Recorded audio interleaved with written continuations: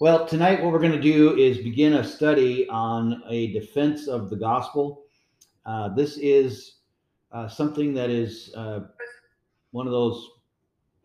I like my little soapbox, and I've enjoyed this since I was a teenager. I mean, that's been a couple decades.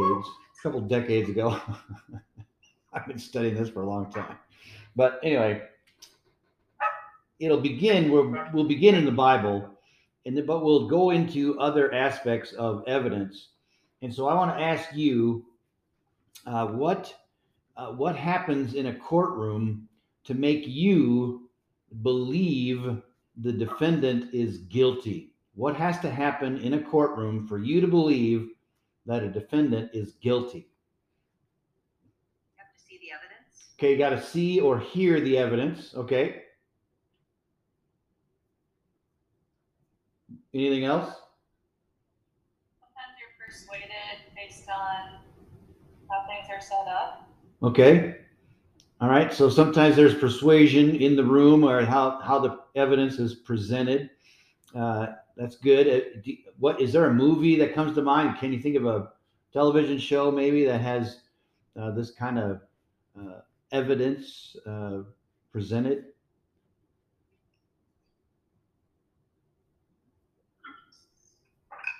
I know there's got to be some. George has one in mind. I do.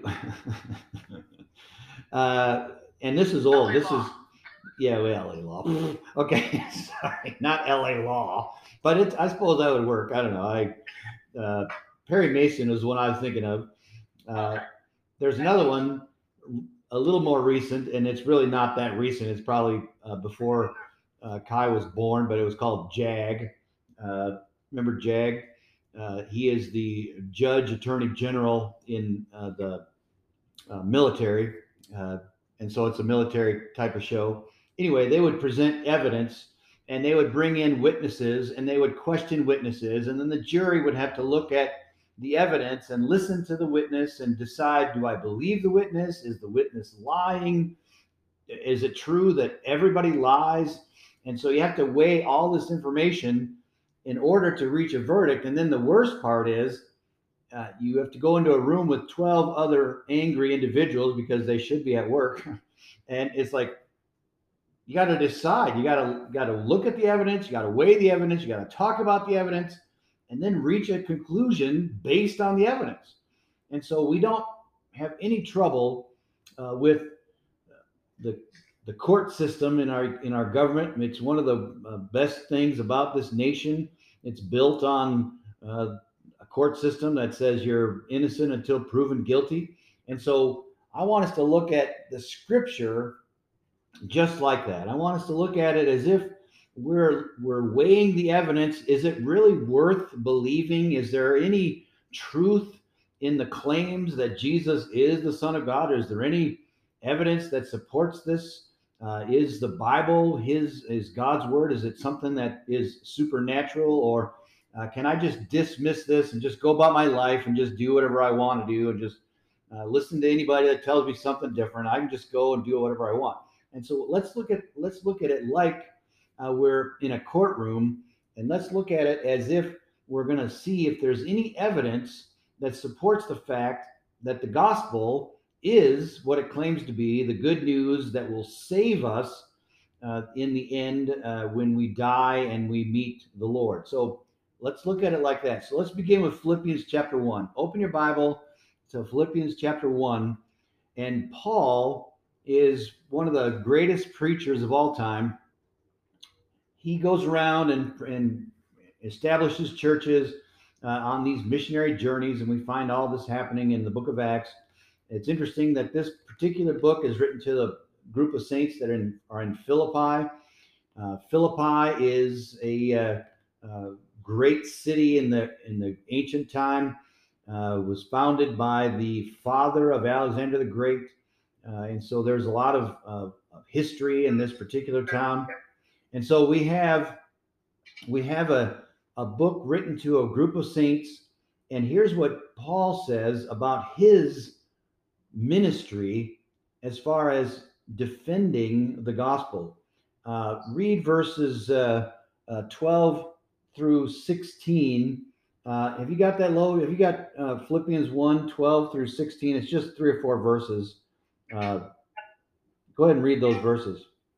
Now I want you to know, brothers, that what has happened to me has really served to advance the gospel. As a result, it has become throughout the whole palace guard and to everyone else that I am in chains with Christ. Because of my chains, most of the brothers in the Lord have been encouraged to speak the word of God more courageously and fearlessly. It is true that some preach Christ out of envy and rivalry, but others out of goodwill. The latter will do so in love, knowing that I am put here for the defense of the gospel. And so Paul makes this claim. He says, this is why I'm here, for the defense of the gospel. And so if you can, just kind of put him in that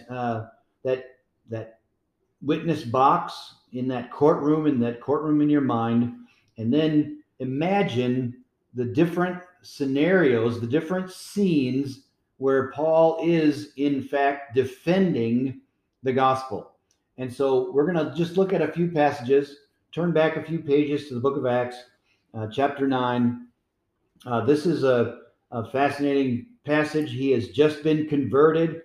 He is just come out of that watery grave of baptism. He has decided to preach the gospel and go into all the world, just like Jesus has commanded. And he says, this is why I'm here, to proclaim Jesus. That's about verse 20. But look at what it says in verse 22. Tina, read verse 22 of chapter 9 of the book of Acts. Read that. But Saul increased all the more in strength and confounded the Jews who lived in Damascus by proving that Jesus was the Christ. Confounding the Jews and proving that Jesus is the Christ. It's like, all right. So here Paul is doing the very thing that we're going to try to do in the next few weeks. We're going to try to prove that Jesus is Christ. We're going to try to prove that this is really something worthy of our belief, worthy of our time. And it's a proof system similar to our courtroom, where we bring in witnesses, credible witnesses, and we listen to their witness, and we say, we can determine based on our God-given abilities of intelligence, and we can say, I'm going to look at the evidence and I'm going to draw a conclusion based on the evidence. And so from chapter 9, verse 22, here he is before Jewish leaders. He's confounding the Jews. When someone is said to be confounding another person, what is the meaning of that word, confounding? Leaving them speechless. All right, leaving them speechless. I said baffled. Okay, baffling. All right. And so sometimes that happens. And maybe you're in class, maybe you're there in school learning from a learned professor, and he can confound you with his knowledge because he's just incredibly intelligent. It's like, boy, it just blows you away. It's like, man, that guy's impressive, or that gal is really got it going on. And we're sometimes confounded. Sometimes we'll drop the class because it's just too much for us. It's like, I'm not taking that class. And so those are some things to think about. When Paul is confounding the Jews, he's baffling them. They can't respond. There's no other response than the conclusion that Jesus is who he claimed to be. Now, it wasn't just in a courtroom scene where it's all done properly and in order. But look at chapter 16 of that same book, Acts chapter 16, and about verse 19. Kai, if you can, find chapter 16 and read from 19 to 22, and listen to how Paul handles this scenario, 16, 19 to 22.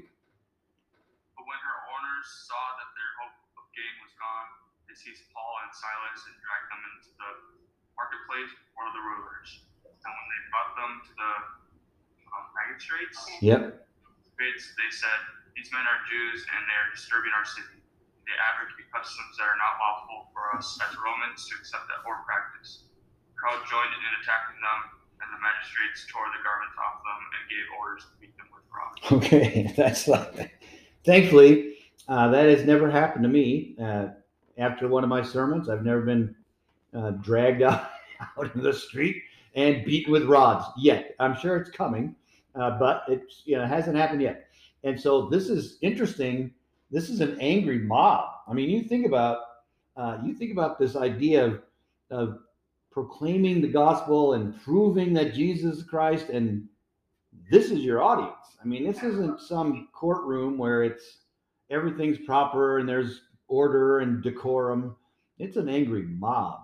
And Paul has to prove his case. He's got to prove it, and he does it with a master. I mean, he's a master logician. He really comes through, and he's quite the lawyer, actually.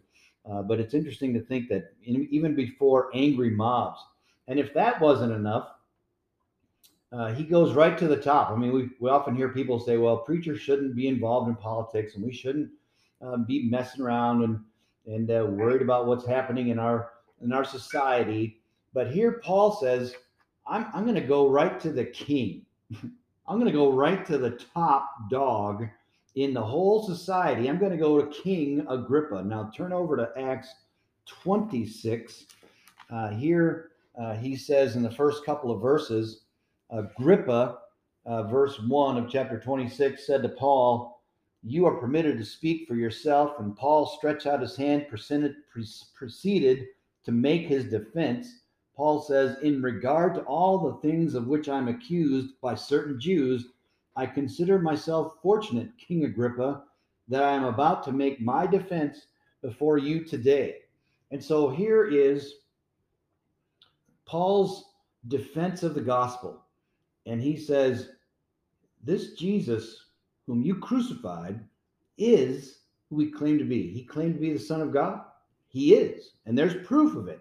And he makes a defense. And so before Jewish leaders, before angry mobs, before the king himself, I mean, this is the top of the society. I mean, this is the king.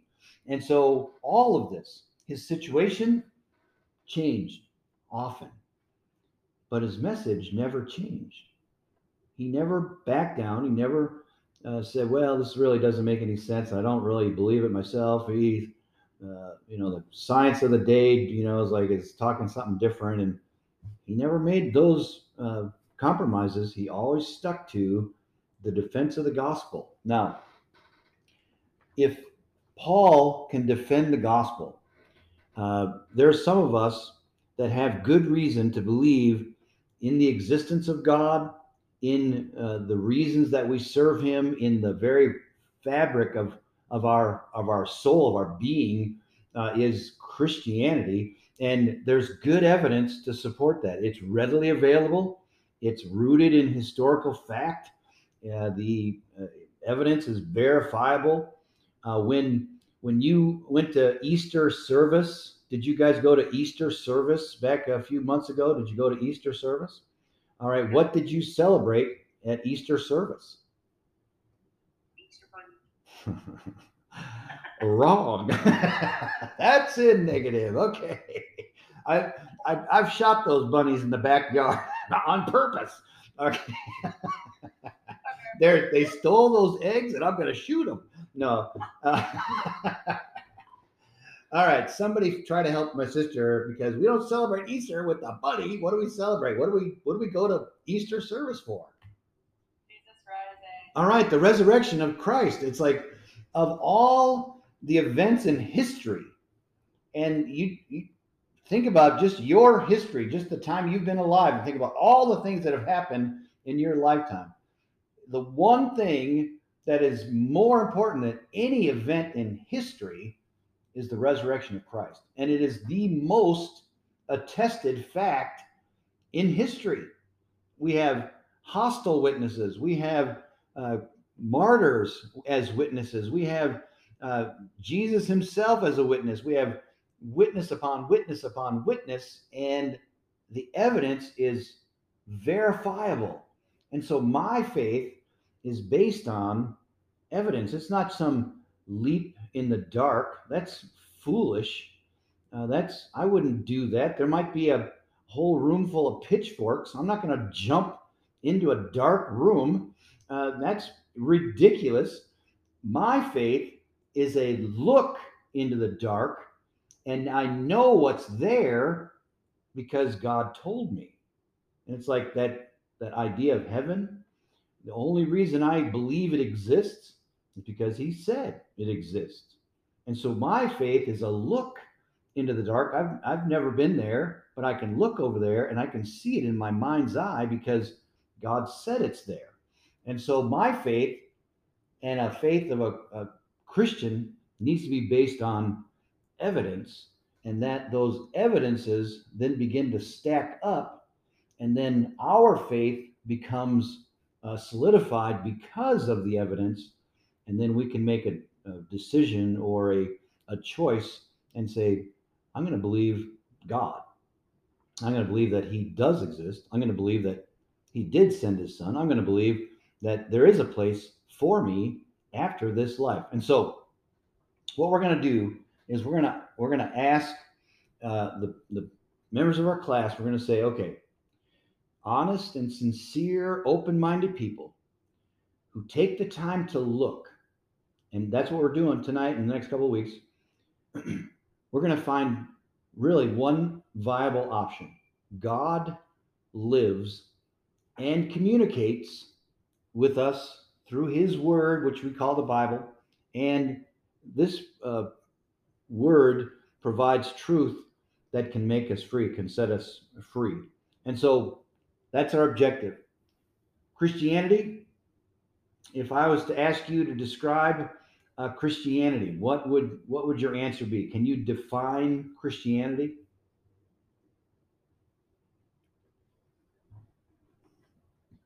Faith in Jesus. All right, that's good. That's a very good start. Faith in Christ, faith in Jesus, and it's a system that involves a belief system where we say, I'm going to change my whole lifestyle and I'm going to follow his lead.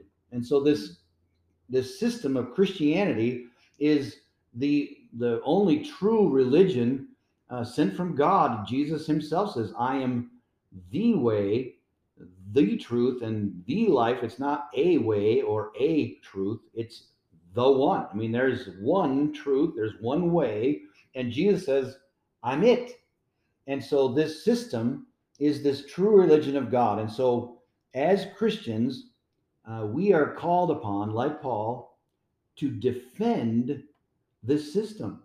So somebody says to you, if you're a Christian, let's say, Chloe, someone comes up to you and says, why do you believe what you believe? What do you say to them? Okay, and so you can begin with the Bible. That's great. You say, well, because of here's what it said. And so we start with that. And so that's kind of what we're doing tonight. We're looking at the scripture. We're saying, this is why I believe what I believe. And so we're going to start there. And then this will help others who are non-Christians to realize the validity of it and recognize this one true system, this idea of Christianity, and then it will bring them into a relationship with Christ. And it will help us, the older ones who have been Christians or have looked at it before in their life, we can strengthen our faith based on this evidence. So what I want to do tonight is look at what faith looks like, what faith in Christ really looks like. And it's a convoluted system. If I ask you what is involved in faith, what are some of your answers? If I say, what's involved in faith, or what is faith in God? What is that? Believing.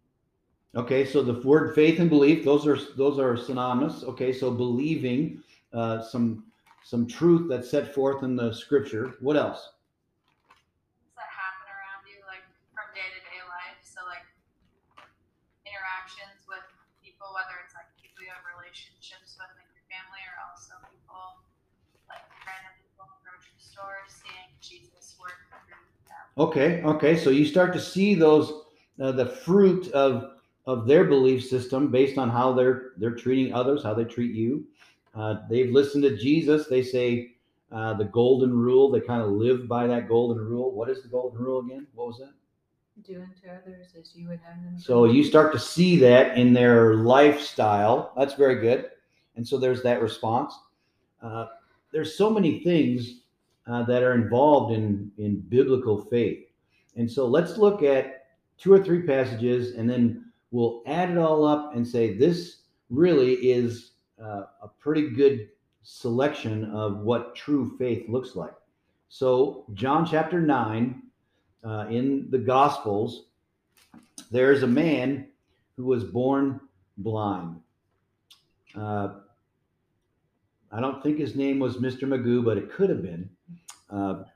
He was stumbling around in the dark, couldn't see, was born that way, and his disciples kind of felt sorry for him. They're walking along, they see this blind man begging, and they say, was it his sin or was it his parents' sin that caused him to be born blind? And you know what Jesus said? Neither. That's inaccurate thinking. And his disciples were like some of our religious leaders today. They say, oh, you're born in sin. It's like, no, that's, Jesus goes, no, that's not the case. That's not the case at all. He said, this man was born blind so that God can be given the glory at his healing. It's like, oh, really? And so in John chapter 9, something happens to this man. Jesus happens. And it's interesting to think that this guy that had never seen anything in his life is now seeing. So let's read a few of these verses. Let's see, who did I ask before? Kai, or let's see, Chloe, read verses 3 through 5. Read those 3 verses, chapter 9, verse 3 through 5.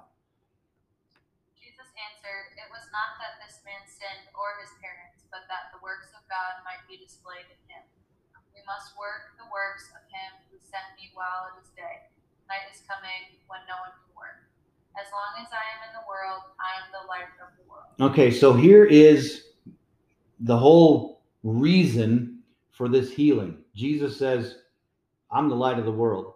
What do eyeballs do? What do? Well, they let light into the body. And there's about 1 million connections between your eye and your brain. All right, think about that for a second. Each one of those connections has to be a perfect match in order for it to work. As we get older, this will be a shocker for Kai and Chloe, but as you get older, your eyesight starts to diminish. I don't know. And so it's like pretty soon we're looking at surgery, maybe LASIK, maybe some eye drops. They're doing all kinds of cool stuff with eyeballs, but imagine 1 million connections from your eye to your brain. In order for you to be able to tell my shirt's blue, in order to tell that I've got salt and pepper, mustache, it's like, yeah, you can see all this detail because light is coming into your brain, into your body, and it's being translated by this amazing brain. And it's like, this is way beyond an accident. This is amazing. So here's why Jesus healed this man. He said, I'm the light of the world. I want you to know that. That's the key to this whole thing. Now, what I want you to see is the controversy that occurs because of those individuals that don't want to believe that Jesus is who he claimed to be. And so, skip on down to verse 24. They've already questioned him once. They said, what happened? And the blind man that was healed, he said, this man made some mud and he put it in my eye, and I went and washed in the pool, and now I can see. I mean, it was pretty simple. I mean, it was pretty straightforward. And they questioned him again, verse 24. Tina, read verse 24 down to about verse, we knew God down to 34. So go 24 to 34. It's kind of a long reading, but listen to this carefully. So for the second time, they called the man who had been blind and said to him, "Give glory to God. We know that this man is a sinner. He answered, Whether he's a sinner, I do not know. One thing I do know, that though I was blind, now I see. They said to him, What did he do to you? How did he open your eyes? He answered them, I have told you already, and you would not listen. Why do you want to hear it again? Do you want to become his disciples? Do you also want to become his disciples? And they reviled him, saying, You are his disciple, but we are disciples of Moses. We know that God has spoken to Moses, but as for this man, we do not know where he comes from. The man answered, Why? This is an amazing thing. You do not know where he comes from, and yet he opened my eyes. We know that God does not listen to sinners, but if anyone is a worshiper of God and does his will, God listens to him. Never since the world began has it been heard that anyone opened the eyes of a man born blind. If this man were not from God, he could do nothing. They answered him, You were born in utter sin, and would you teach us? And they cast him out. And so what I want you to see from this passage, this man was incredibly brave. These are like our Supreme Court justices today. And imagine going into that room with those men and women and then being bold enough to say, this man healed me. You can call it whatever you want. You can believe whatever you want. But one thing I know, I was blind and now I see. And I want you to see that sometimes faith has to involve courage. Sometimes we're going to feel like we're alone and we're the only ones that are going to stand for what God has said. And you turn on the TV and all these homosexual shows and all these different problems that we're seeing in our society, and it's like sometimes you have to stand up against evil, and you may feel like you're the only one. All right, you're not the first one that's going to happen to you, and you won't be the last one. This man stood up with courage. All right, so let's look at another aspect of faith and look at John chapter 3 and verse 36. This is another display of faith by an old man named Nicodemus. But in chapter 3, verse 36 of John, here's what John has to say. And Nicodemus is kind of in the same context. But John 3:36 says, He who believes in the Son has eternal life. Oh no. But he who does not obey the Son shall not see life, but the wrath of God abides on him. And what we want to see here is